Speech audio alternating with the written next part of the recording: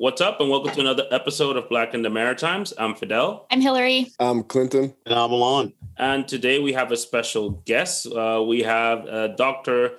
Mary Louise McCarthy. She is a woman born and raised in Fredericton, graduated from UNB of a Master's of Education and Critical Studies program. She became one of the first female presidents of the NB Black History Society from 2012 to 2016. Has been featured in magazines like Shadowline, of one of the 33 Black women in Canada highlighted for their work on systemic racism and anti-Black racism. Right now, she is retired, but she's still an advocate of segregated life and experiences of Black people in Canada. So welcome and thank you for being a guest. Thank you. I'm very happy to be here. So let's go back because we were talking about a little bit. You grew up in Woodstock, is that correct? Yeah. Born and raised in Woodstock, New Brunswick. Yes. I'm, as the intro says, my father's fourth great grandmother, my fifth great grandmother, escaped a plantation in Virginia and came into Nova Scotia in 1783. She's listed in the Book of Negroes, the Carleton Papers. Mm-hmm. And she was indentured or enslaved with one of they call them the first families of New Brunswick. So a colonial father, quote unquote, not my father, but colonial man brought her back from Nova Scotia to New Brunswick when New Brunswick was created in 1784. And I'm a descendant of that woman named Sabina, a proud descendant. Oh, wow. So for those of you who don't know the Book of Negroes, it is on Netflix. There's a movie about it and there's a book. It's pretty interesting. And it talks about slavery and Black settlers in Canada, which is very part of a history of Canada. So you are you could say you're a Black New Brunswicker, one of the first ones, and your family is one of the first ones. So that is just by itself, it's amazing to have you here because you have it deep and rooted. So how was it growing up in Woodstock, New Brunswick, as generations of Black people in New Brunswick? Terrible. Woodstock is it's a small town of about 5,000 people and about 20 churches. And we stood out. There was maybe 4 or 5 Black families and extreme racism. I was in trouble all the time because I stood up for myself against. And one time, even we had teachers escaping the Vietnam War, draft dodgers. And so they were coming in to teach in Canada. So they were teaching in Woodstock. And where I grew up, and this one guy, he and I batted heads, and I ended up walking out of his classroom and being sent to the principal's office because he told the principal of the school that I had no respect for him. And I'm like 14 years old, and I said, I don't give respect until I receive respect. Like where I got that courage. So the principal's saying, Mary, I don't want to have to call your mother. Calm down, So I got to spend the rest of his class in the library because he and I did not connect. But Woodstock is an old colonial town and very much racism. I have memories. I have trauma of my father being thrown on the lawn, being beat up from a community legion. I have another trauma. I wrote a story. I'm a writer and a poet, and I wrote a story. And in the book, Black Writers Matter, it was published in 2019. I have a chapter about community. And in that story, I talk about my brother who was beat up in Maine. We share a land border with the state of Maine, which you know. And my brother was at a bar in Maine, and he was lured outside and beat with like 5 guys with steel-toed boots. To this day, my brother walks with a limp. Oh, wow. I have memories of the police coming from the U.S. intimidating my parents saying, well, Mr. and Mrs. McCarthy, do you have money? You're going to be able to have, are we going to just let this go? You're not pressing charges, are you? And we were told not to discuss this outside of the home. My poor brother was in traction for like almost a year. Like just terrible, terrible, terrible racism. Oh my God. And it's kind of odd to hear that from somebody that lived it in New Brunswick for generations, which is something that, again, none of us in this podcast can say because we haven't lived. I think Hillary is the one that has lived the most in New Brunswick. But when you have a Black family suffering for that for how long? And now with all of that happening, did the thought of moving ever came across or leaving because of all of that? Or was that never an option? For me personally, yes. I couldn't get out of Woodstock fast enough. And I had one teacher who obviously thought I was bright and wanted me to go to the academic stream, to go to university. And I just knew in my mind I wanted to get out of Dodge. And so I took business and typing and all that, and I just wanted to exit. It's ironic that as I began my work life, I went back and started getting academic education because I knew what I wanted and I knew I wasn't going to get it as someone's secretary. So I was very motivated I did all of my degrees part-time. I, in fact, have 2 master's degrees, a bachelor's from York University, 2 masters from UMB, and I just finished my PhD from the University of Toronto. I defended in December. Oh, wow. Congratulations. Congratulations. Thank you. Now, let's talk about what year are we talking about that you were in your school days? What years are we talking about? Well, I graduated in 73.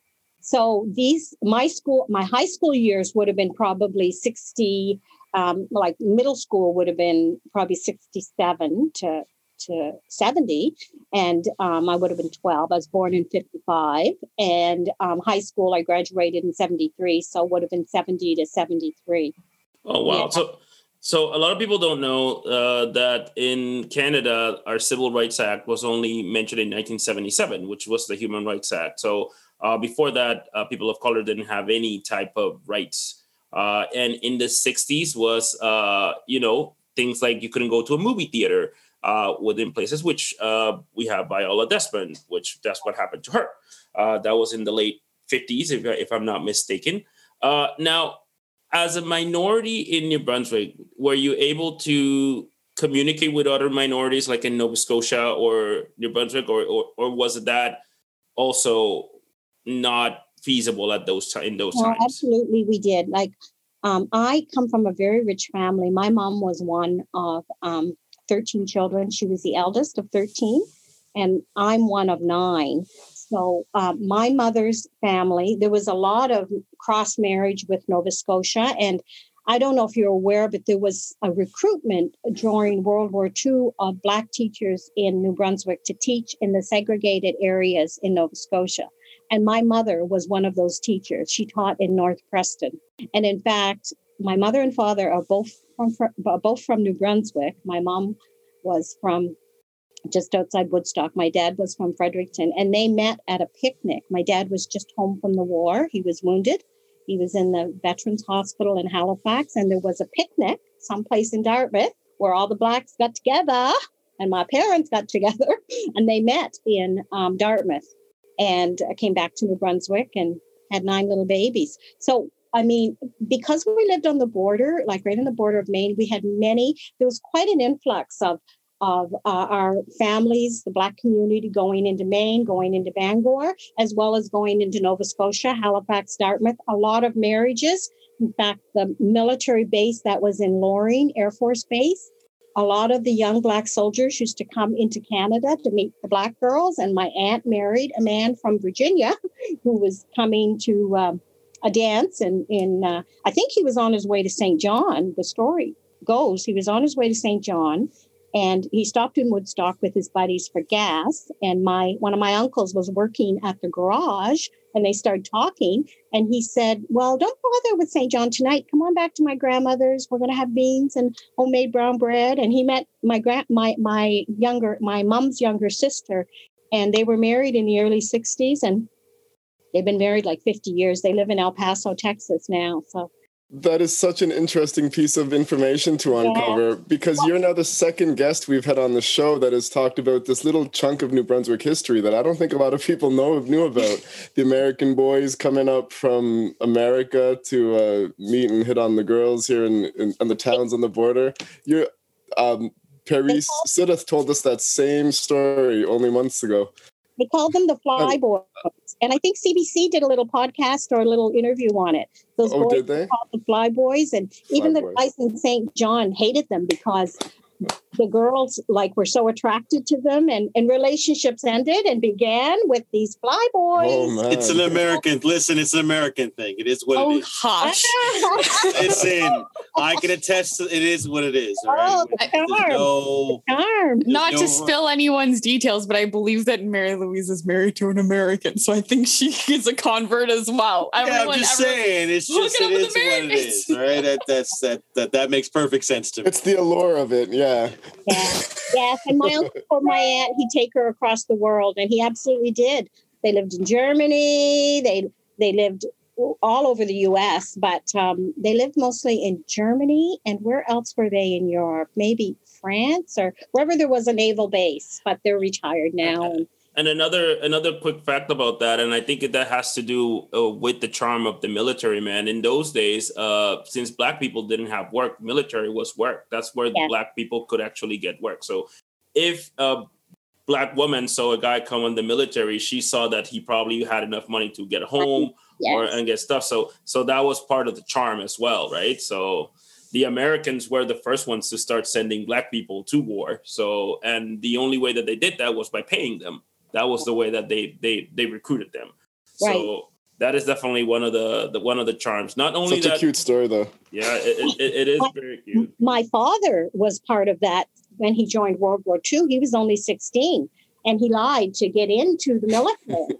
And it was because of the stable income and to travel to see a bit of the world. So, yeah.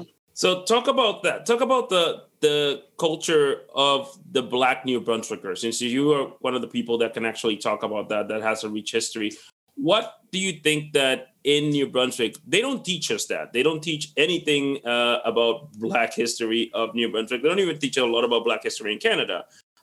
So what is it that, what is the history of Black people in New Brunswick, if you can sum it up? Well, I really can't sum it up, but I can say that there is a proud, determined history. I know that one of my grandfathers, I speak of my family because of the extension that I have to the formation of the province, but there was a church built in 1837, and it's still standing today. It's St. Peter's Church in Fredericton, and my fourth great grandfather was the master carpenter. And the Black community was so dedicated to that church being originally built by Black laborers and a Black specialist, a carpenter, that they put in, it's very unique, the church windows, the stained glass windows. One stained glass window has Black men working, little afros and everything. So they had it customized, built to give back to the church and to cement the history of the Black population in New Brunswick. And I guess, Fidel, when I think about the Black culture, we grew up with parents that lived with extreme in-your-face racism. So we were raised to cross the street, turn your cheek, you're better than that. And I rejected all of that because I felt I was as good as the next person. So my mother and I we clashed a lot on that. But there is a camaraderie and a connection with the Black community, especially in the Fredericton area. We have a couple annual Black picnics. I don't know if you know that. They have one in Elm Hill, which is an old community back to the 1700s. Elm Hill, which is just outside of Lower Gagetown. There's a Black picnic, and this is always on that August 1st weekend. There's a Black picnic at Woolastock Park, which is just outside Fredericton. And I believe St. John has their own Black picnic. I haven't made it there yet, but maybe when the pandemic is relaxing some of their protocols, I'll be able to go this year. So, I give all my respect to my ancestors. I feel like the strength and the knowledge and the gifts that I have, they gave to me.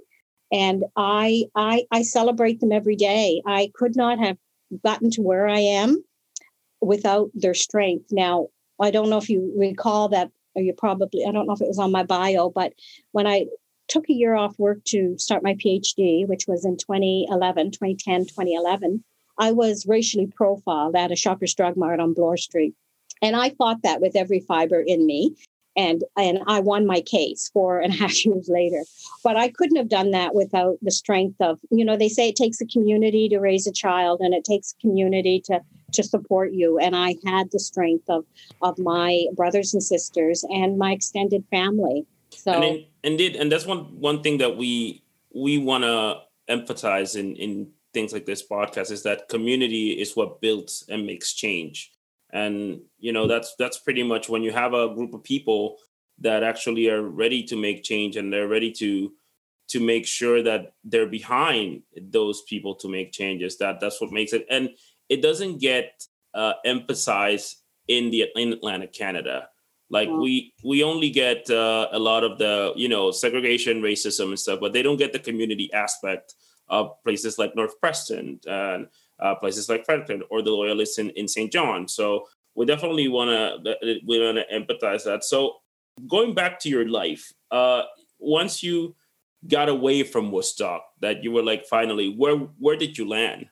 I landed in Halifax for a couple of years. Yes. And how was that? Well, it was okay. It was good. Because I had an extended family there. I had aunts and uncles who were married to guys from North Preston, East Preston. So I spent every weekend in the Prestons. I was in Halifax about a year and a half. And then I eventually went to Toronto, and I stayed in Toronto. And my son was born there from probably the late, maybe 77, 78, until I came back in 91 with a 4-year-old son. Oh, wow. So you experienced when, for example, when Lincoln Alexander was the Governor General, and she was the Parliament of Hamilton. So, and a lot of things happen in those times. Nelson Mandela was released too. Exactly. Nelson Mandela was released at York University. And I always say, and I said this to someone else, that I was born in Woodstock, but I grew up in Toronto, because my family and network was extremely multifaceted. I had my closest girlfriend was from Guyana. She now lives in Arizona, and she's Guyanese. And I feel like I woke up when I came to Toronto, and I had extreme racism there too, because here I am, a brown girl with the name McCarthy. And when you talk to me on the phone, I sound Canadian, right? And I had doors closed when I showed up for interviews because, you're Mary McCarthy. Well, that job's done. But we do have positions available in maintenance and in dietary and in, like, this happened to me several times. So I was kind of, racially typecast by my voice. But when I showed up, I was not what they expected. Oh, wow. And again, that story it's the story of the Black Canadian in those times. And it makes you think, what do you think that people don't get about racism in Canada, since you are, I can't say that you one of the main voice, but you have experiences and you have generations of experience compared to when they compare racism to the US. What do you think people don't get about the racism here in Canada? Well, it depends on what side you're inquiring, but I think that the oppressors or the colonial powers or Europeans or, the white people, they are naive and they don't care and they're ignorant. Like, I just think that difference equals ignorance, and they're not accepting of anyone who could be on the same level as them. The old boys club, shaking your pennies in your pocket and going off to the bar. It's just such, male dominant patriarchal bullshit, like my biggest joy is being in a room with an old fashioned white man so I can chew him to bits. It's terrible to say that, but I am not intimidated. So, Dominic Cardy, Blaine Higgs, anybody. Oh. I'm doing an interview on a Monday morning, CBC here in Fredericton, and I'm calling them all out because of a project I've been working on. So I said to my husband, you may have to meet me at the border. I might be escorted out of the province because of a unresolved issue, which is a graveyard that was segregated, and it was covered up with water with the Maxquack Dam. And the white graves were moved and the black graves were left there. And I've been asking for a public apology for years. And I built my dissertation kind of around 6 graveyards, but this particular graveyard, I have a great grandfather that's underneath the water, and I'm not letting it go. And in fact, I got an email about 2 weeks ago from one of Minister Holland's executives saying they're working on an apology letter. And I snapped back. I said, an apology letter is wonderful, but that's not what we've discussed. I want a public apology with media. And I will not rest until I get that, because they desecrated my ancestors' graves, moved the white graves and left the black graves. Oh, wow. And so I'll be causing some fluff here next week. Well, and again, and that needs to be done. You have to kind of fight the fight that nobody's fighting, right? That's part of it. And one thing that we see here is that there's a lot of historical data or historical things that get erased or not seen. Like, we wouldn't know that, they put the white people in the graves and the black people, they left it out until you tell us, right? So that's one of the things that we try to focus here. But when we see those things, how do you, and we're going to talk about how do you join the MB Black History Society. We're going to talk about that in a little bit. But what do you think, as an advocate for racism, especially that lives in Atlantic Canada, how do you fight these things, and how do you keep on fighting them, and how do you keep on doing that to be heard? Because one thing is being heard, and that's one thing. But the other thing is when people need to take action. How do you make the white man, which that's another thing that I was going to emphasize, is that a lot of people don't understand that it is a boys club. It is an old white boys club. Most of the power positions are men, especially white men, not even women. So that is something that is very engraved in Atlantic Canada. So how do you start those engagement with those things and keep on going and for them to start acting? Well, how I've done what I've done in my advocacy is I've just started with a letter campaign. I've advocated for individuals. I just start with a letter campaign, and I start, if I can't get through, I start with media, if media will listen to me.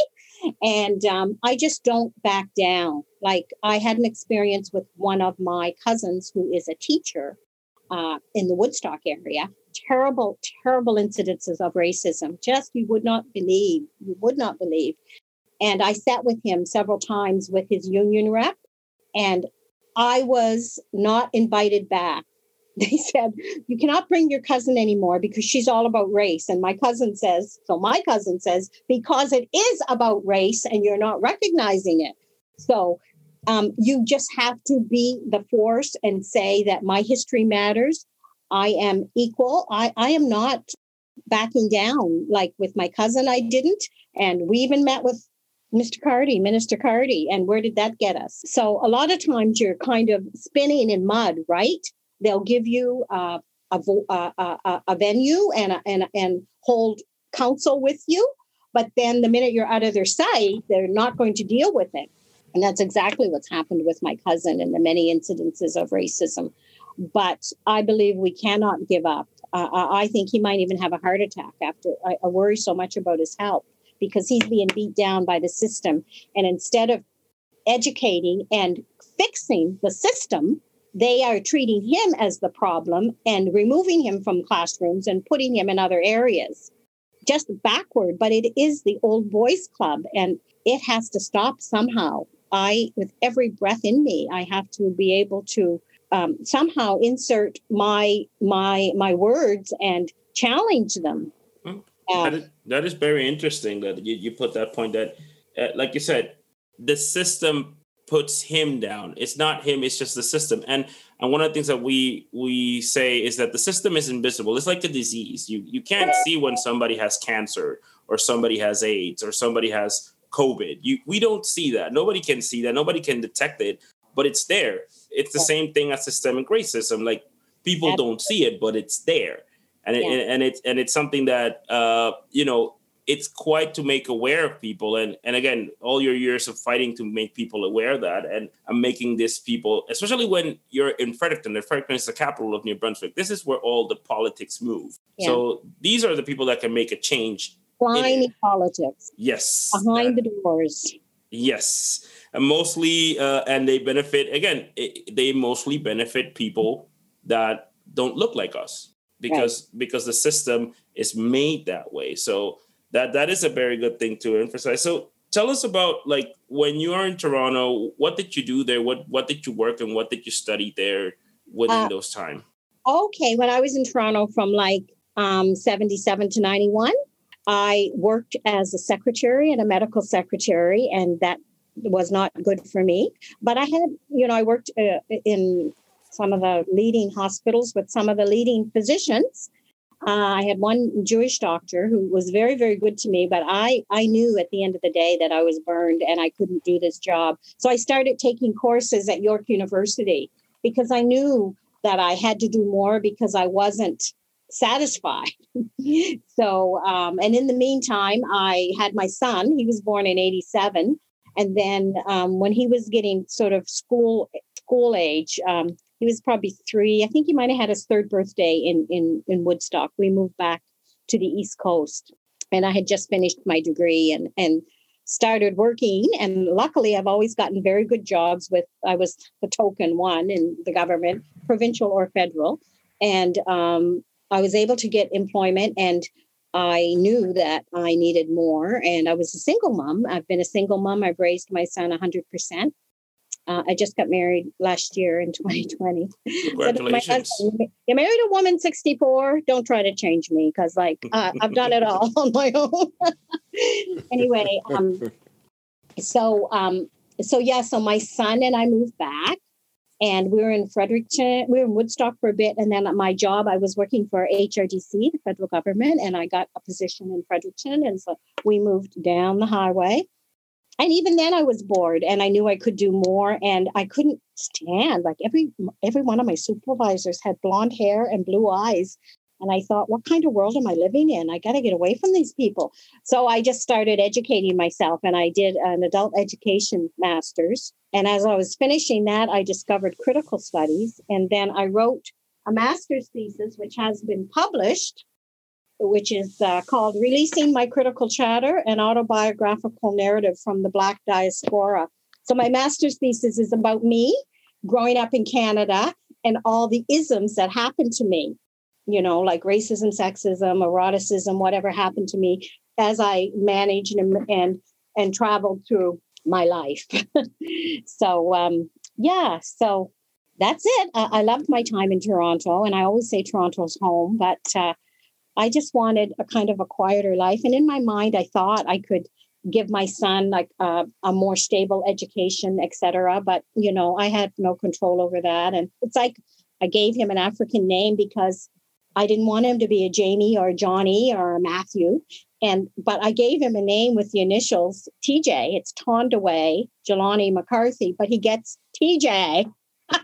So you can't control anything. No, you definitely cannot. So I mean, and that's one of the things that I want to ask you about. That you work for the federal government.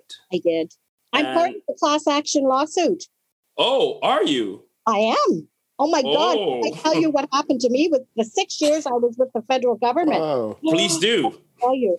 We just talked about that last week. Yeah. Sorry, go ahead. One incident, you'll never believe this. When I was speaking with the intake person, they said, we want to record you. And I said, I would love to tell my story. So I worked for EI, and I worked on the counter. And back in the day, there wasn't call centers. It was like the early 90s, right? So someone called and said, I don't know if you remember, you gentlemen and ladies look young, but you used to do report cards. So if there were errors in the report cards, you'd say, okay, ask for Mary and I'll help you correct your card. So this man came in one morning, Monday morning, 9:00, a big, tall white man with an overalls, farmer, yuck, and he asked for me. Well, I was busy on the phone and I was helping other clients, and my coworker said, this man wants you, Mary. And I went, oh, okay. So I said, hi, can I help you? Did we discuss something on the phone? And he said, well, really, I'd like to speak to you privately. And I said, oh, sure. And we had break-off rooms for people who maybe were illiterate or whatever. They didn't want to talk on the counter about their life. So I took him into a break-off room, and this is what he says to me. Well, it's kind of personal, but I feel I need to ask you. And I said, okay, what do you need to ask me? And he said, well, I've never been with any other women but my wife. And I said, okay, what are you talking about? And he said, well, my brother's been with a lot of women and he loves Black women. And I said, okay, this is over with. And he said, well, basically what I need to ask is if you'll have sex with me. But before you answer, I've had cancer of the penis. So half my penis is gone. Oh my God. Okay. So I walked out. I said, you've got the wrong person. I walked out. Talk about PTSD. I walked out and I went to one of my coworkers and I said, I had this horrible thing happen, and he laughed, but we had cameras. So, and ironically, that same day I was doing a test for another position and I flunked the test. And when I appealed it, they said, well, you should have told us you weren't well. I said, I was sexually assaulted here. Of course I wasn't feeling well. I didn't know what I was supposed to do. I just at 11 o'clock went into the examination room. Anyway, I had to call Ottawa and they said, absolutely, Ms. McCarthy, you have every right to rewrite it and blah, blah, blah, blah, blah. And we want you to have some trauma. I had counseling and everything because it really freaked me out. But my coworkers, oh, Mary, your top's a little low. What are you trying to do? Invite the man back in? It was just constant. The managers didn't know how to handle it. And I was constantly re-injured. And when I was back, I shouldn't have been on the front desk for probably another 3 months, but I was back on the front desk the next day. And anytime anyone came in the office with a baseball hat on and was kind of tall, I would have re-trauma. Is he back? Is he back? Yeah. Oh, wow. So one of the stories that I'm going to share with the Black class action lawsuit for federal government workers. Oh my God. So, it's a bit baffling to go on this, but we have had people denounce the New Brunswick provincial government. We had somebody that we did a whole show about, and some people behind the scenes have contacted me personally saying that there is racism in the provincial government.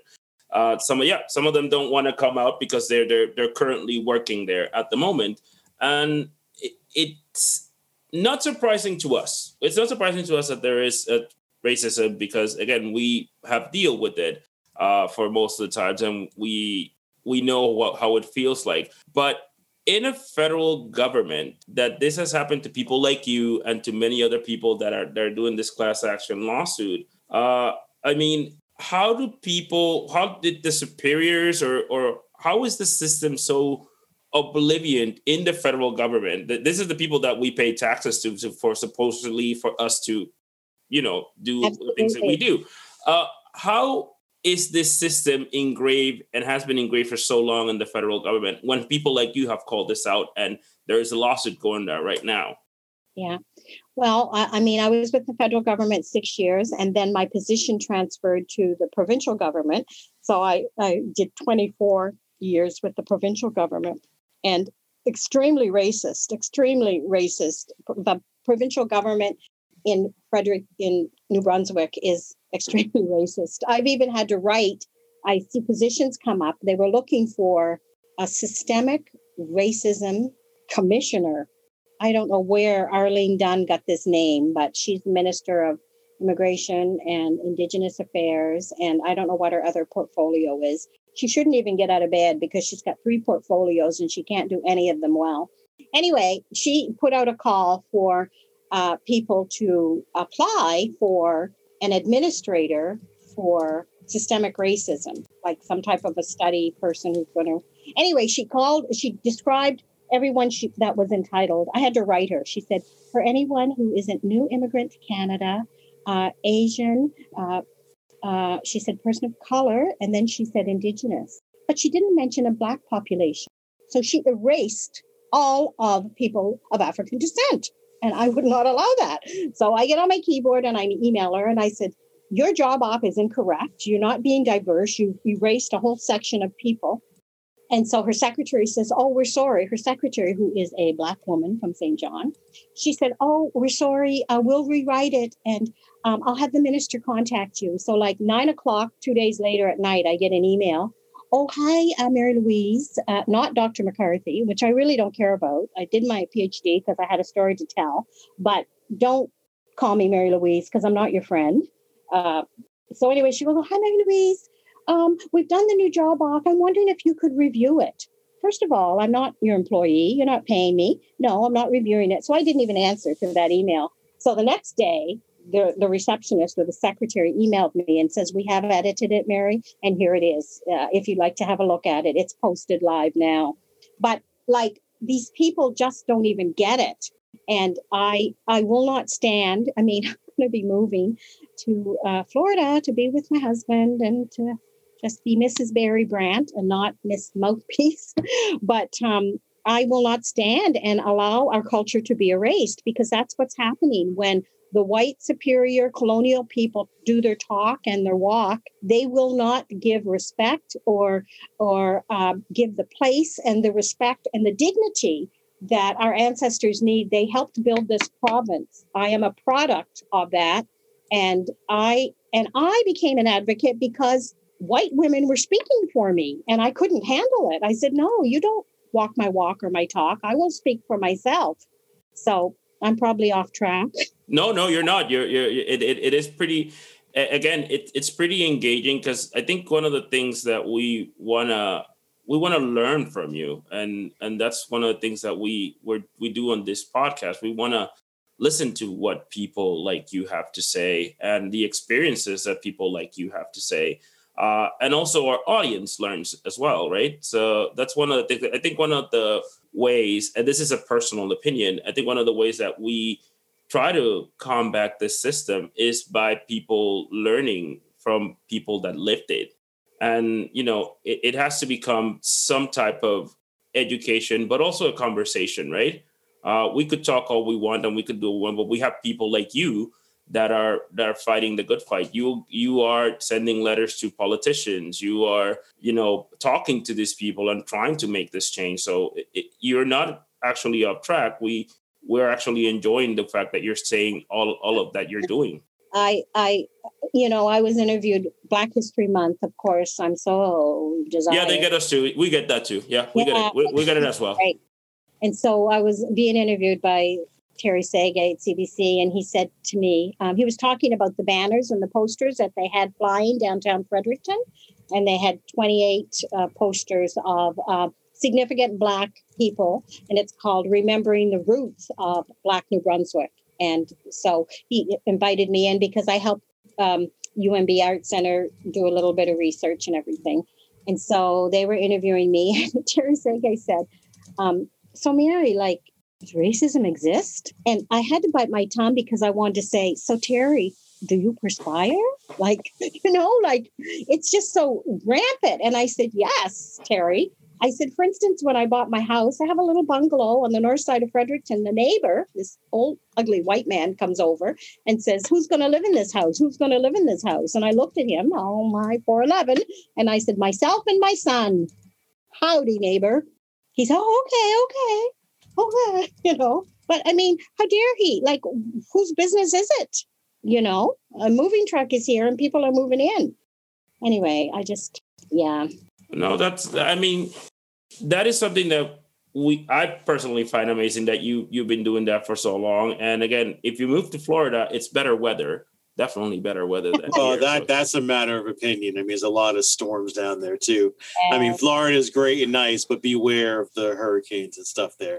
Well, I'm a Caribbean guy. Blow away. We want to keep you here. Don't blow away with the wind. Yeah, if you're from the Caribbean, you're used to the hurricanes. That's a given. But I mean, you have children here, and cousins and things like that. So how did you talk to your kids about racism or, discrimination and things like that? Or have they experienced them themselves? Mm-hmm. I dealt with it directly. I nailed the nail in the middle of the board. My son, when he was maybe 5 or 6, his dad's Bermudian, and he was in school, and they were wanting the kids to line up, and they assigned him a girl, and she wouldn't hold his hand because his hand was dirty. So he comes home and tells me this, and ironically, my mother happened to be there, and my mother said, well, that's just life. And I went, no, mother, that is not life, and I will be going to the school and addressing this. So my son has seen me and has, he knows he's got the same social justice vein. Like my husband said the other night, we FaceTime every night, and he said, honey, your eyes missed, your son cries. Like you two are so connected. And he is, he's been groomed and I mean, he's a spoken word poet, and he writes, and he's, you know, a wonderful, gentle soul, but very much aware, very much cognizant of the endemic, systemic subtleties of racism, and calls it out. Like he just did a 10-day residency at Kuchnabaquack Park. And he said, Mom, they did an Indigenous ceremony and welcomed everyone on the land. And they welcomed everyone but the Black population. He said they talked about the Irish and the Loyalists, and they talked about the Acadians, and they talked about the Indigenous, but they never mentioned our people. And I said, in that moment, they were erasing our history. And I said, how are you going to handle that? Like we were talking on the phone. And he wrote a bang up piece of poem. Like he just fed it right back to them. He is so gifted and phenomenal. So, so I dealt with that, and with all of and I really believe education is so important. So all of my nieces and nephews, from the time they were young enough to read, I bought them books. For 3 or 4 years, I subscribed them all to magazines, whatever they wanted. That's what they got from Auntie Mary, because,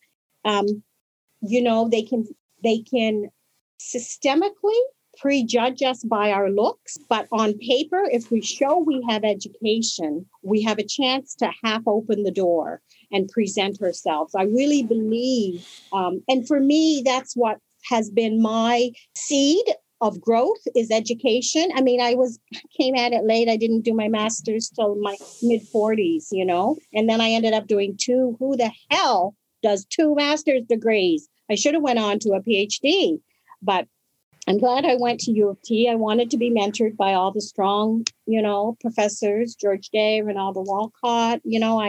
I had a wonderful year there. And learned from all of Canada's finest critical race scholars. But I believe that education is the key. And so, Hillary, when you're working with the education, it's so important to have education for the teachers. Yes, the curriculum has to be modified, but the teachers need to have training. The administrators need diversity training. I mean, that was the big thing with my cousin and the union, because I asked his union rep, who was representing him for racism, when he had his most diversity training, or has he had any anti-racism or anti-Black racism training? And he looks at me and he goes, no, I've never had. And I just put my finger right in his face and said, shame on you. New Brunswick has this big immigration policy. Our classes are going to be more diverse. Our teachers are going to be more diverse. How are you and your staff, without any diversity training, going to develop an inclusive society? He's a oink oink. He's a piece of work. I do have a question. Yes. I mean, first off, thank you for coming on the show. Your personality is refreshing in more ways than one. You remind me of my Aunt Annie, who passed away many years ago. But she, I remember, quick story. I was going to school, grade school. I was one of the few Black kids in the school, and the gym teacher refused to let me get a drink of water. And I must have been about 6 or 7 years old. Came home, told my mom, and my aunt happened to be on the phone with my mom. And my aunt was like, say that again? And I'm like, yeah, like my gym teacher wouldn't let me get a drink of water. Anyway, she shows up the next day, comes to school with me, marches into the principal's office, and is like, you were going to let my nephew get a drink of water whenever the fuck he wants to get a drink of water. And if you ever fucking not let him get a drink of water again, there's going to be a problem. She was that lady. So it's very nice to just see that in you, which is great. And the stories that you tell about, your experiences are, they resonate with me on the American side, having a Scottish last name and showing up and then being like, oh, you're Alon. Like, yeah, that's me. Sorry. I hate to disappoint you, but this is me. And that still happens to this day. Like, honestly, it's turned into a thing of where I kind of hope that happens because I kind of get off on the reaction now. But it definitely resonates, all those stories. But I think my most pivotal question of the evening is, what are your thoughts on the new trend now? Right. So now we have everyone trying to be inclusive and diverse and institute diversity training and inclusive training and different modules for their staff to do. Are you like, I'm not okay with the whole trying nonsense, right? Like, I'm very much an extremist, I guess we'll say in a lot of terms, because trying for me is the inevitable gray area that the system uses to always say, well, look, we're trying. Yeah. For generations, we'll keep trying. And when you call us on it, I'm still trying, right? Don't hold me to anything, because I'm still trying. So do you feel that the time, like, are we at an end of that when it comes to the Black community? Like, do you feel that there's a difference now since George Floyd, since the rise or the popularity or the notoriety of the Black Lives Movement? Do you feel that we as a whole, on both sides of the border, internationally, are we at the end of that, of just accepting that crumb from the systemic white, system of we're trying? Like, are we done with that? Or do you feel that we still have to have another tragedy in order for us to get fed up from taking the crumbs? Like, what are your thoughts on that? Because I know for me, I am fed up with the trying and the crumbs. I want action. I don't want any more training. I don't want any more modules.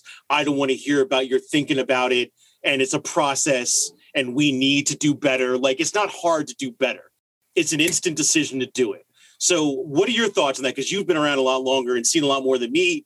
So I would really love to get your perspective on that and tell me whether I'm right or wrong in that feeling. I think you're right. And I think that things are changing, but slowly. And I understand 100% what you're saying about trying, because that's a mask, right?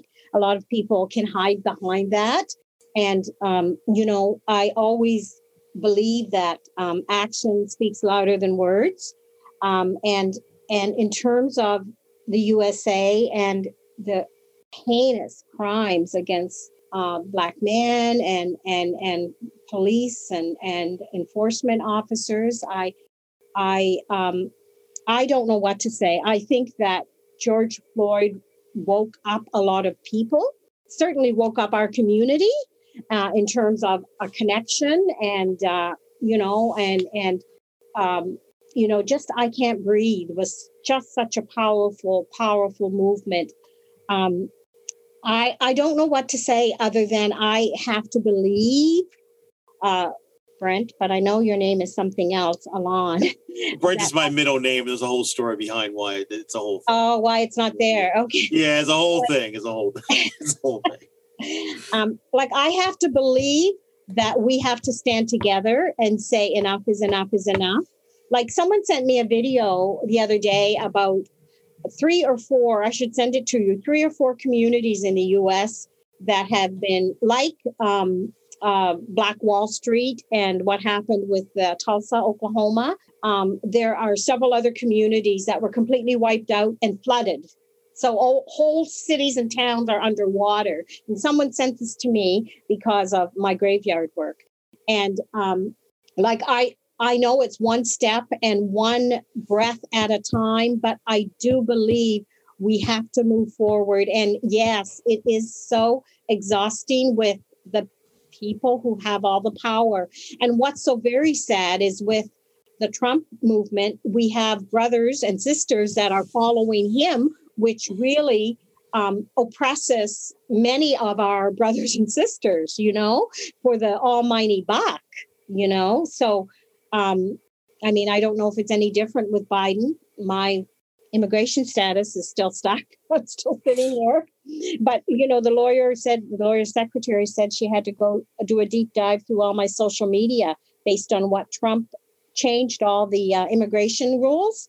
And she goes, I'm embarrassed to tell you, but I have to do a deep dive in all your social media. And I thought, well, that's great, because if it was the other way around, my husband wouldn't have a lot of social media, but I do, because I have Instagram and I have Facebook. Anyway, she said, well, anyway, then she came back the next day and said, I just want to say, I'm happy to know you're my favorite client because you do so much for New Brunswick Black History. Anyway, but I think we just have to, Brent, we have to believe, and I hear you, the whining has to end, but I think we have to believe that together we can move forward. Small steps, the craziness with that trial, even with George Floyd, and 22 friggin' years, parole in 15, right? Like, what is that? He's still, of a decent age to live his life. Parole in 15, and he'll get the parole in 15, right? It's just, heartbreaking. I also think that that's one of the things you emphasize. I think not only the belief, but the togetherness. I think that's what George Floyd did. Like, we all saw it. And that's one of the things that I am a person that is very tech savvy and in computers. And when you build something like what we're doing right now, like Zoom or like Windows or anything or a computer, it's just not one person. It takes a team to build that. It takes a team to raise this. And that's the death of George Floyd was something tragic, but we all saw it. All of us, whether you were white, black, Asian, Arabic, it doesn't really matter. And you, for that period of time, there was a thing of solidarity, just like what is happening right now with the graveyards in Canada. Like, we're all seeing this. This is not this is not something, and we're all saying, like, wait a minute, this is not right. But again, all of us are, and I think that's one of the steps, is if the togetherness and all of us start going in the same direction, or as most people, because like you said, that's another point that you said, you have people that are like Trump followers that are Black people too, and they decide to follow something that doesn't benefit them, but they'll do it for money or because just want to be contrarians. But if we get most people, which is most people in the right direction, I think you're right. I think we believe that the system will have to change. So we don't want to take that much more of your time. So I want to see if we can talk about the MB Black History Society, so we know more about that and the work that you did there. Yeah, well, as I said, I was a president for a few years, and I joined that because I believed in the principle of collecting the data, and we originally back in 2010, 2011 wanted to write a book, and it's kind of segued into other things. But in St. John, they've opened up, and that's another thing, like the deals with the provincial government, like they've been able to secure funding, and they have now in Brunswick Square, they have, I think it's called a Black Heritage Room. So they have like 2,000 square feet and a beautiful center. They still have New Brunswick Black History. I mean, I think there's an office in the back of the storefront. They do educationals. They have, of course, Black History Month. They're very busy. One thing they've been doing in St. John, which is very interesting, is that they've gone into the school systems and they do school bus tours, and they take the students out to visit Black communities and Black areas and do like a heritage trip, which I would like to do right straight across the province. I'd love to do that here in Fredericton. So my work with New Brunswick Black History, I stepped down a few years ago because I really needed to finish my PhD, and I just needed to look after Mary and get that done. And so that's what I've done. But it's a wonderful and a much needed organization. So that's a bit all I can say. Like, I know that Mr. Thomas, Ralph Thomas, is kind of the head of he's like the project manager. And he also was involved with Prude, but I think he's retired from that. But I know they've actually just got a stone for the first Black Canadian lawyer, Abraham Beverly Walker. They were able to get a stone. They did a campaign for like not GoFundMe, but just donations. And the Law Society, they treated him horribly. Abraham Beverly Walker, he was born like 1850 to maybe maybe 1905 or 6. I don't have his exact dates in my brain. And I gave a talk about Abraham Beverly Walker about in Black History Month for some organization. And they asked about his stone because in one of my slides, I say, this is where he lives. And Peter Little, who wrote the book, they asked me, the people on the Zoom, oh, well, is there not a stone there? And is there a campaign? And I said, well, you have to ask Peter Little about that, who's the author.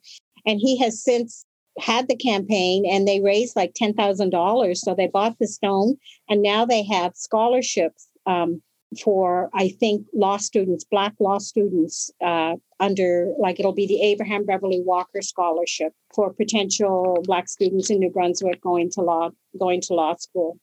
Wow, that's great. And actually, we had Neil Clements, which is also a lawyer, a Black lawyer.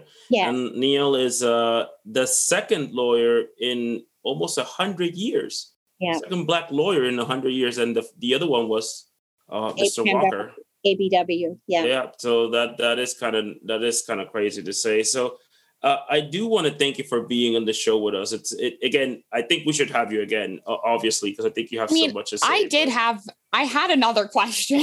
Thank God. Oh, Hillary, please go ahead. I had the fortunate experience of getting Mary Louise on the show and talking to her a bit for CBC as well. Hopefully you guys will check that out too. But I wanted to ask a question that hopefully doesn't ruffle any feathers of any of the members on the show, but we continue to have a bit of a debate about the Acadians and their implication in not necessarily Black history, but sort of in terms of allyship. And as a historian, I'm just wondering if there's any evidence that shows that there has been long ties that do solidify that they have been working together. If there's evidence that, you know, Acadians have sort of shunned other diversities, because Alon and I both agree that they, as white people, do get that benefit. They do get that card. They have that thing over us. What I have tried to say, just to fill you in, is that as a Black Acadian, I know that there are people like me and queer Acadians who are trying to encourage more change and do those baby steps. But as we just said, trying is not enough. You have to put your money where your mouth is and you have to do more. In all of the history you have studied, I'm just wondering if you could shed light on either side. Is not enough being done? Has something been done that we are not aware of? And what you think would be good allyship in the future in terms of history? Yeah, like, well, Matthew DaCosta was one of the first Black men on Canadian soil, right? He was from France. But I don't know, like, I think that I always praise the Indigenous community for mentoring my ancestors, because when they came up and obtained their freedom, whenever that happened, when they were no longer enslaved or indentured, they came originally from Africa and from the southern U.S. So who taught our ancestors how to survive in Atlantic Canada? Mm-hmm. And I always give credence to the Indigenous community.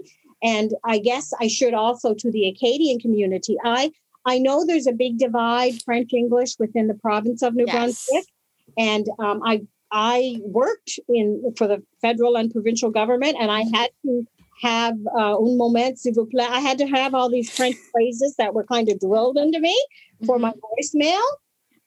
But I know that I had to rise up and speak for the Black community because other voices were staking their history in New Brunswick. That being the Acadians, not so much the Indigenous, because we are on their land. I humbly and understand my ancestors our ancestors were not settlers. They were brought here. I mean, I finished my dissertation. It was just under 250 pages. And I was referring to Black Canadian settlers, early African settlers. And my supervisor had me take out that word settler. And she said, do not refer to yourself as a settler. Do you think your ancestors had a choice? Well, some of them did, a small percentage. But once they were on the land, they were survivors, not settlers. And in fact, even with their death, I'm very cognizant and mindful and humble to the fact that it is unceded and unsurrendered land that our ancestors' bodies are on. As for the Acadians, I know there was much marriage too between the Acadians and the Indigenous, and I guess I have to just step back and say I have to stand behind my own community and say that our voice matters. And yes, I mean, the Acadian expulsion and all of those things happened, but also things happened to our community, and our history is being erased, and I cannot sit and allow that to happen while I have breath in my body. Oh, I agree with you. I think that the Acadian community has been better at saying that the Indigenous helped them in the past. They've not been great at helping the present Indigenous, and they've not been great at having voices be heard and have, help stop Black history erasure in our community. I definitely think that Acadians have a lot to do with, getting better at that, which is where Alon and I agree. So thank you. Now, that was a hell of a question, though. Amazing. Yeah. Without my rebuttal, though, without me saying anything, because I'm proud of you, but your face said everything. I know, but I'm not going to go into that because we have a guest. I'm going to save my rants for another time. Yes. My coworkers used to call me the Rhodes Scholar because I was always on the road with my talks. And one time I was given a talk at a conference, and I wrote a paper way back. Actually, I wrote it did I write it for Ronaldo's class? I know I wrote a paper about, it's called Black and Maliseet, my personal narrative. So I have like 6% Maliseet blood or whatever. But my grandmother's sister, my great aunt, wrote in the diary, like family history, she was writing it out. And she said, do not go back any further. This is your history. Don't ask any more questions. Do not go back any further because we will not be talking about it. And she still has living children. So what she wanted to talk about was, what she was refusing to talk about was that one of our grandparents was part Indigenous and part Chinese. And she didn't want to admit that there was Asian blood in our family, So I was talking about that in a conference, and there was someone there who was an Acadian professor, and she had asked me, like, basically, do I know if, my ancestors had married Acadians? Was there any French names? And I said, well, absolutely there were, because one of my grandfathers, his name was Diamond, Diamond, Diamond, and he changed the name. This is our oral history to Dymond because the white man was getting his mail. Oh, wow. Yeah. There was this place called the French Village, and apparently just outside Fredericton, it was very close to Kingsclear. And apparently the Diamonds were getting the Diamond mail. So, and that was my great grandfather. And so now we have a whole line of family. My grandmother was a Diamond, and we have a whole line of family, and we all spell our name Dymond. So a little bit of Acadian history there. Yeah. That is pretty cool. So, Marie, if people want to find you or talk to you, where can they find you? Well, I wish I had a web page, but I don't. I have email. I'm on Facebook. I'm on Instagram, all under at Mary Louise McCarthy or Mary Louise McCarthy. Yeah, I'm happy to talk to anyone, and you guys have been great. I have one quick question. It's a very short answer. Honestly, I don't think any of us knew about the annual gatherings taking place here in New Brunswick, like in your St. John, Fredericton. So my question is, like, how do we get on the guest list? Is it like invite only? Do you have to marry? And everyone's welcome. It's like a celebration of our culture and our ancestors. My favorite one is Elm Hill, because the whole community has been desecrated, and there's hardly anyone living there. But one lady has a mini home on her ancestral property, and we all come and park the cars, and people bring food and guitars, and it's a whole party. Some people pass around the bottle if you want. Okay. It's lovely. Mary, are you gonna tell us when the next one is? Yeah. Are you gonna drop a line maybe when it's okay? We skipped for 2020 because of pandemic. But Yes. All right. Thank you. Thank you so much. Especially St. John too. I want to check that out this year. Wow, it's been so great having you on the show.